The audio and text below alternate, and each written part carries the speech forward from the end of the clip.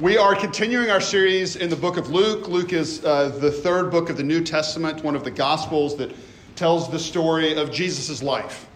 And we're at this pretty crucial moment in Jesus' life. He's been headed for many chapters here, at least since chapter 9. He's been headed to Jerusalem. He's been in Jerusalem now for a little while, and he is headed there to suffer, to die. And he references that here as he talks about being excited about this meal that he was going to share with them. He earnestly desired to share this meal before he suffered. He knew exactly where he was headed. He knew exactly what he was going to do, including the death that he was going to die. And yet before that, the night before that actually, we have this account of what we call the Lord's Supper. And it is Jesus eating with his 12 disciples. Arguably maybe the most significant dinner ever. The most significant meal ever. And you can't help think about the importance of this meal as we gather each week and we celebrate the meal. We're going to in a moment. And this week I couldn't help but think about the way that meals shape our own lives and thinking about what are some of the most memorable meals that I've experienced. And I even asked my son this yesterday, and he says, "What do you mean the most memorable meal? The food or the company, or what is it that? What are the categories here?" And we can think about all kinds of things that affect our meal, whether it's the occasion. I think about my rehearsal dinner meal, and I don't remember anything that was served there. But I remember the people that were there. I remember the room. It was the only time I've been in that room. I remember those things because of the significance of the occasion. And there's some meals that I remember because of the food. I had a meal in Chattanooga a number of years ago. I don't even remember who Steph and I were eating with, but I remember the scallops. It was the food that had me remember that meal. And then I've had a number of meals where I remember the people. The meal was shaped by that. You can think about some of our holiday meals, our Thanksgiving meals, and even the traditions that we set. Oftentimes we have those kinds of meals that are the same people every year. And we come back to that and experience it. And there's some sense in which that's part of the occasion here, is this is a repeated meal. And as we look at this passage and hear the story, this accounting of the Lord's Supper, the Last Supper before Jesus suffered and died. That's happening the next day, and Jesus knows it. And as we hear this account, we're going to see three parts of the meal. There is the occasion, there is the food, and there is the people. And those give us insight into what Jesus wants both his disciples then and what he wants us, his disciples now, to understand from the Lord's Supper, from this last meal. Let me pray and we'll take a look. Lord, we pray that you would open our hearts and minds to the truth of your word, that we would be changed by your word and your table. We pray these things in Jesus' name. Amen. The first thing that we see is the occasion. What is the occasion here for this meal? And there's a transition that Jesus is making from Passover to the Lord's Supper that we worship with every week, that we experience every week. But at this moment, they're gathering for the Passover. We see it in verse 1. Luke sets the stage that this is happening, and it is a part of the Passover meal. Now, the Feast of Unleavened Bread drew near, which is called the Passover. And the original readers of Luke, and certainly these disciples, would have understood the incredible significance of the Passover meal, one that was celebrated by Israel, by the people of God, every year. And it was one that they did to remember God's salvation. And it was called the Passover because the people of God had been in slavery for 400 years. They had been in slavery for a very long time. And they were mistreated and abused by the Pharaoh and the Egyptians. And God was saving them from slavery. This is central to the story of God's redemption and his work in the world. That he was gathering this people. He was actually creating a people in drawing them out of Egypt, out of slavery. And if you remember the story is that Pharaoh wouldn't let them go. Moses was God's representative in going to Pharaoh and saying, let my people go, right? And he wouldn't do it.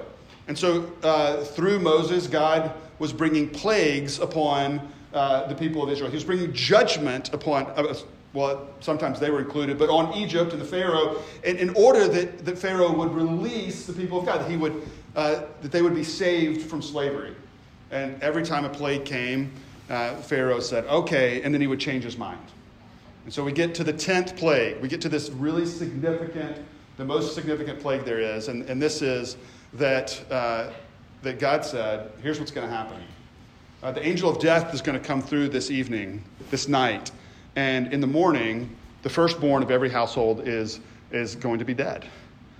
This is an incredible thing that's going to happen. It's a heavy thing. But it is a recognition that things are so broken, that things are so messed up, that this judgment has to be poured out. And it's consistent with the fact that both Egypt and the people of God actually deserve that judgment. This is the nature, God has said from the beginning, of our sin and rebellion against him. But he gives the people of God salvation. What does that mean? He offers them this opportunity to have the angel of death pass over their household. And the way that they do that is they will slaughter their best lamb, their lamb without blemish, which was very valuable to them at that time. It doesn't mean a lot to us now, but this would have been a very valuable thing. They would slaughter a lamb without blemish. They would sacrifice it. They would cook it, they would eat this meal, and they would also take the blood of the lamb and they would put it on their doorpost so that when the angel of death came by, he would pass over their house and they and their family would be saved. And one of the things that he does in the midst of telling them what's going to happen, in Exodus 12, we find the Passover hasn't happened, and yet he is setting up the Passover meal that's going to happen every year. He says, this is something that you're going to do every year. You're doing this now for this original first salvation, but you're going to remember it every year so that when your children come to you and say, why are we doing this? That they're going to come and they're going to say, what do you mean by this service? That's how our kids would say it, right? Celebrate the Lord's Supper. What do you mean by this service? And there he is saying, here's what you're going to say. You're going to say, God is saving you. And some of those children that would come to him would be alive because of that Passover, because of God's salvation for them. So he's saying, I'm going to save you. It hasn't happened yet. I'm going to save you. And then you're going to remember it every year from now on. And it is this reminder, God set Israel aside. He created them as a people to be with him, to be their, for him to be their God, and for them to be his people, for him to be their God and them to be his people. Got it right that time. He is creating this people in relationship with them and providing for them. This is salvation. And there is no more central moment in the history of God's people at that time than the Passover and God's salvation. And he does. He delivers them. The Pharaoh lets them go. And even though he changes his mind, God doesn't allow him to catch them. God provides for them, right? And so this is God's way of providing for them.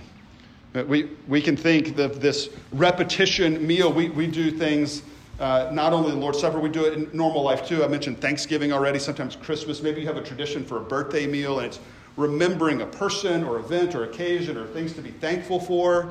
And this is what God is doing. And it's a big deal, right? It's a big deal so that they're planning around this meal. They know this is a big deal. So we actually have multiple verses 7 through 13 really, that are all about the preparation for this meal because it's a big deal. He's giving them instructions. He's clearly in control. You're going to find a guy with a jar of water and you're going to follow him and you're going to say these things. He is constantly working things according to his purposes and plans. And he's making a big deal of the preparation of this. Now, I've noted already that there's a sense in which the Lord's Supper has replaced the Passover, and we'll get to exactly why that's the case in a moment. But there is a challenge to us to think about what does preparation look like for us for the Lord's Supper.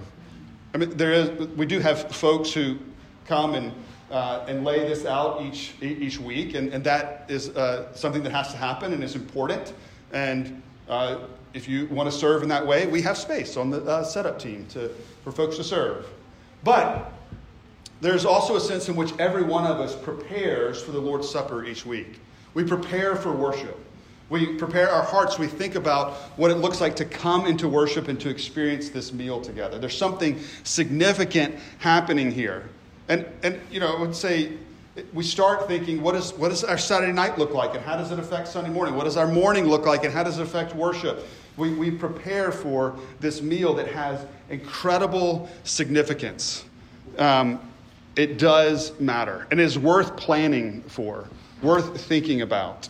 Those meals that matter the most, you think about Thanksgiving meals and the time that we put into prep for those, right? Because of their significance. I recently watched a movie. It's on, if you have Hulu, it's on that, and it's called Pig. And it is Nicolas Cage. It's a good movie. I recommend it. A lot of people will dismiss a movie because it has Nicolas Cage in it, and it's a movie worth watching. And it's actually, you think it's going to start off with, when it starts off, you think it's going to be like a revenge movie. His pig is stolen. His truffle pig is stolen. He's this man, he was this incredibly acclaimed chef in Portland, and his wife dies, and he spent 20 years or so in the woods by himself with this truffle pig looking for truffles. And somebody comes and steals his pig. You think it's going to be this revenge movie, right? It's like John Wick, or his dog gets hurt, and the rest of the movie is just crazy revenge, right? It's not that, though. There's some redemption in the story. And one of the ways that happens is that Nicolas Cage's character prepares this meal that is really important, has lots of significance for somebody who has really wronged him. And it's this scene of him. He has like one relationship in the world at this point. And he sends this guy to all these different places to get wine and to get the right ingredients. And then it shows them preparing the meal and the steps that he takes as this chef who really knows what he's doing. And I find it, as somebody who enjoys eating and also cooking, I find it remarkable to watch somebody who really knows what they're doing in a kitchen. I have a lot to learn. But it's really fun to do that, right? And so you can see this happening, and you see and understand as the story goes on exactly why he was putting so much time, why he was preparing so much for this meal, because of the significance that it represented for both him and the other people that he was fixing the meal for. The question is, I think there's a challenge to me in thinking about, do I think about the significance of this meal? There's certainly a sense in which the fact that we celebrate the Lord's Supper every week could mean that it becomes just this rote thing that we don't think that much about. But there is no more significant meal than this, the Lord's Supper. The occasion was not only the Passover, but in recognition that the Passover came in the midst of this incredible evil and darkness, slavery for multiple centuries. That was why the Passover needed to come. That was why the meal entered into this world. We get a picture of that here with the fact that right after Luke notes in verse 1 that this is the Passover, he notes that there are those who want to kill Jesus. And then we go into the fact that Judas is going to betray him, that Satan enters into him. There's lots of questions that we have when we read this. The fact is, what we do know, even as we have questions, is that there are spiritual forces at work in the world. There's nowhere in Scripture that says we put all the blame on those spiritual powers and not on ourselves. There is the mix in which they work in the world. And there is evil. There is brokenness. There's this betrayal of Jesus. There is no greater evil. And it is in the midst of that there was the need, not only for the Passover, but for the Lord's Supper and what Jesus is instituting here. It comes not only in the midst of, but because of the evil that is existing in the world and in Jesus' life and in the life of the disciples. And the same is true for us. We come to the Lord's Supper in the midst of great brokenness. We celebrate this week, and we celebrated last week right after learning the fact that Gary Boring went to be with the Lord. The world is broken. There's an enemy called death. And we are reminded of that. And we come to the Lord's Supper with that reality. with lots of brokenness and evil all around us. And so into that, this meal comes. And the actual food, what is offered, the bread and the wine, is incredibly significant. Food itself has implications, often represents, again, if you think about the things that you are served at a Thanksgiving meal and what it has become to represent for you and your family if you have these kinds of traditions. I think of, this idea of comfort food, and it's different for everybody. I grew up in the South. I grew up in Memphis. I like Southern cooking. And I also have this memory of early on when Steph and I were dating, I was driving her to Nashville, Tennessee on my way to Memphis. So we were leaving the Carolinas and we were driving along I-40 through the mountains, and it began to snow. And it began to snow a good bit.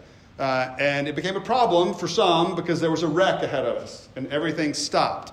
And I knew from camping and hiking in that area, I knew some of the back roads in that area. And there was no map on my phone, and which meant there wasn't a map on anybody else's phone either, so they couldn't just type it into Waze and find the alternate route. But I happened to know it, so we went around the traffic, and we get back on the interstate, and there's nobody. We were making fresh tracks through the snow, and it was awesome. I loved it. And then not long after that, we stopped for lunch at Cracker Barrel. And this is one of my comfort food places, right? It's not only the Southern comfort food, but it's associated with that story, and there's a fireplace, and it's cozy, right? It's comfort food for me, even if some people find it a little bit gross. I like it. It often represents something for me, right? And we all have food that represents different things. Here, Jesus is a little bit more direct about what this food represents. It's not just something comforting. It is something very, very specific. Bread and wine. Jesus offers bread and wine and is very clear about what he means as he offers it. We see in verse 19, Jesus said, he took the bread, and when he had given thanks, he broke it, and he gave it to them, saying, "This is my body, which is given for you. Do this in remembrance of me." He is saying his body is going to be broken. I don't think they fully understood what was going on at this moment. Most often, the disciples didn't understand what was happening. We're the disciples, by the way. We often miss what's going on, but they were not clearly understanding. But Jesus was pretty clear. This is my body. And then he gives the cup. And he says, this cup that is poured out for you is the new covenant in my blood. This cup that is poured out, there's a picture of death, of sacrifice here. He knows what's coming. He's already said, as he longed to eat this meal with them, I tell you, he says earnestly, as he desired to eat in verse 15, this Passover with you before I suffer. He knows what's coming. He knows his death is coming. He knows that his body is going to be broken and his blood is going to be poured out. He knows ultimately what that means is that he is the Passover lamb. He is that ultimate sacrifice. Every year, the people of God would sacrifice a lamb. There were all kinds of sacrifices that the people of God would make over the years. But Jesus comes and he says he is the ultimate sacrifice. He is the one that is paying the penalty for the brokenness and sin that exists in the world, in us and all around us. And he is giving them this meal as a reminder of that truth. Here is what the food is, and here's why it matters. Do this in remembrance of me. He says, do this to remember. He's giving this beautiful theological reality in a meal. Sometimes some of us like theology, some of us don't. We all hold it. We all have some theology, whether it's fleshed out or not. But one of the ways that he gives theology to us is in a meal, is in eating bread and wine. Not in a lecture, not even in words, though he certainly does that. The word is incredibly important. But he gives us a meal to touch and to taste, to be reminded of his sacrifice for us, to be reminded of the forgiveness that is offered to us because of what Jesus did. And we do this remembrance. We recognize the significance of the bread and wine, of his sacrifice for us, until he returns, until he comes and makes all things right. He says that he is not going to eat or drink of the fruit of the vine until the kingdom of God comes. What does he mean there? He knows that the next day he's going to die. And there's this picture of he is not going to eat again until not only the resurrection, but until his return. There's a picture of him eating again in John chapter 21, where he eats breakfast with the disciples. But there's also looking forward here to the marriage supper of the Lamb that Revelation 21 talks about. That when Jesus returns, when the new heavens come to the new earth, and all things are made right, and there's no more crying or death or pain anymore, there's this picture of a feast, of a marriage feast, that we will eat and drink with Jesus in person, physically in the flesh, in our resurrected bodies. And Jesus is saying he's looking to that now. And we do this meal in remembrance of him until that happens. We're looking, we're waiting, we are longing, and we're hoping for what is to come. There is incredible encouragement and hope there that as we eat this meal, we're doing it until a time that will come. And we do believe that there's something, as a result, there's something going on here. We find a little bit more of it in Paul's explanation in 1 Corinthians chapter 11. But Jesus is here spiritually present for those that receive the Lord's Supper. It is remembrance, but it's not just remembrance, that there is actually something happening in the Lord's Supper. That's why this is an incredibly theologically important meal, that he is at work. Paul does warn us to not take when we don't understand, that there is judgment that we eat and drink upon ourselves. And the clear implication is that there is actually something at work in the meal, and the opposite is true as well, that there is blessing and grace from Jesus for those that receive in faith. And so we're invited to come and experience that work, experience his work in our lives. This meal is a deep theological meal about his suffering and dying for you and for me. And the beauty is that it is for you and for me. The last thing that we see after the occasion and after the food is the company, is who's at the meal. And we probably all have meals that we remember because of who was there. 2 years ago now, in February, Stephanie and I went to North Carolina to the funeral of a friend of ours from college.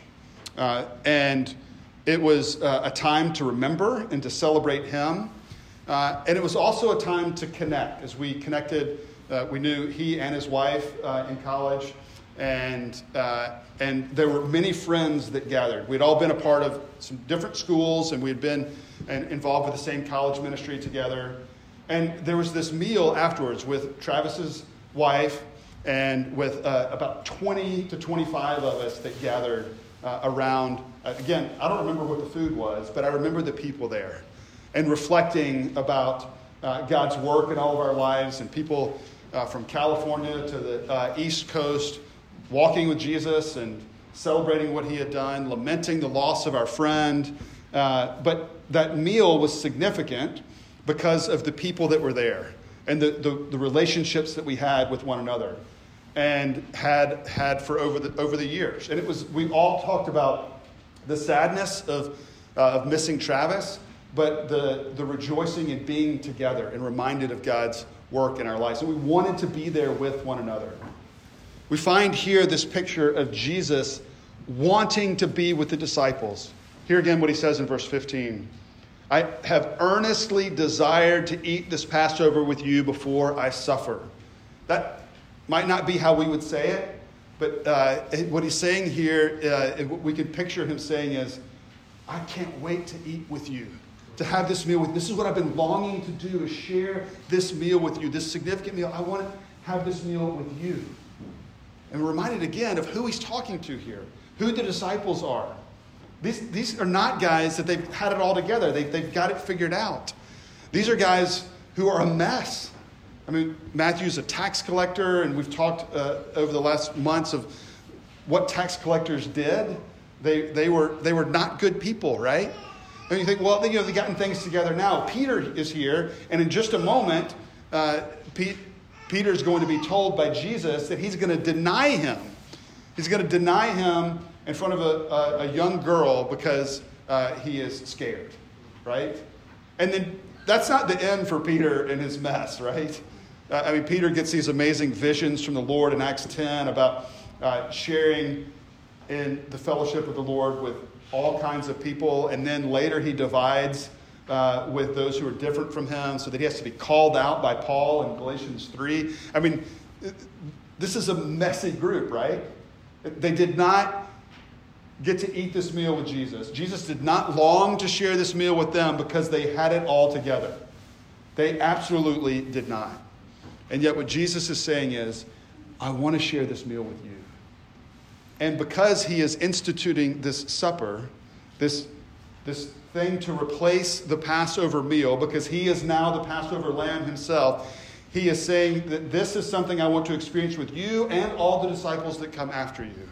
He's saying to us, I want to share this meal with you. Each and every Sunday when we're invited to the table, there is this invitation from Jesus saying, I want to share a meal with you. This is the Lord who loves us deeply, who wants to take our burdens and cares upon him, who knows our mess, who knows not only the evil around us that we experience, but the brokenness and evil and rebellion in our own hearts. He knows it all, and he invites us in. He offers forgiveness, and he invites us to share a meal with him. And at the same time, to share it with one another. The beautiful thing is this communal family meal that he's experiencing with the disciples. And it's beautiful to actually picture what it might have been like in that meal as these guys are hanging out together, right? Well, we're invited to share with one another. It's not just a meal with me and Jesus. It's a meal with God's people, with the body of Christ, the ways in which we are Jesus to one another. And so, in just a moment, we're going to share this family meal together. This deeply theological meal that Jesus wants us to experience with one another and with him. And when we do this, we experience his grace because we remember what he has accomplished for us. Let me pray.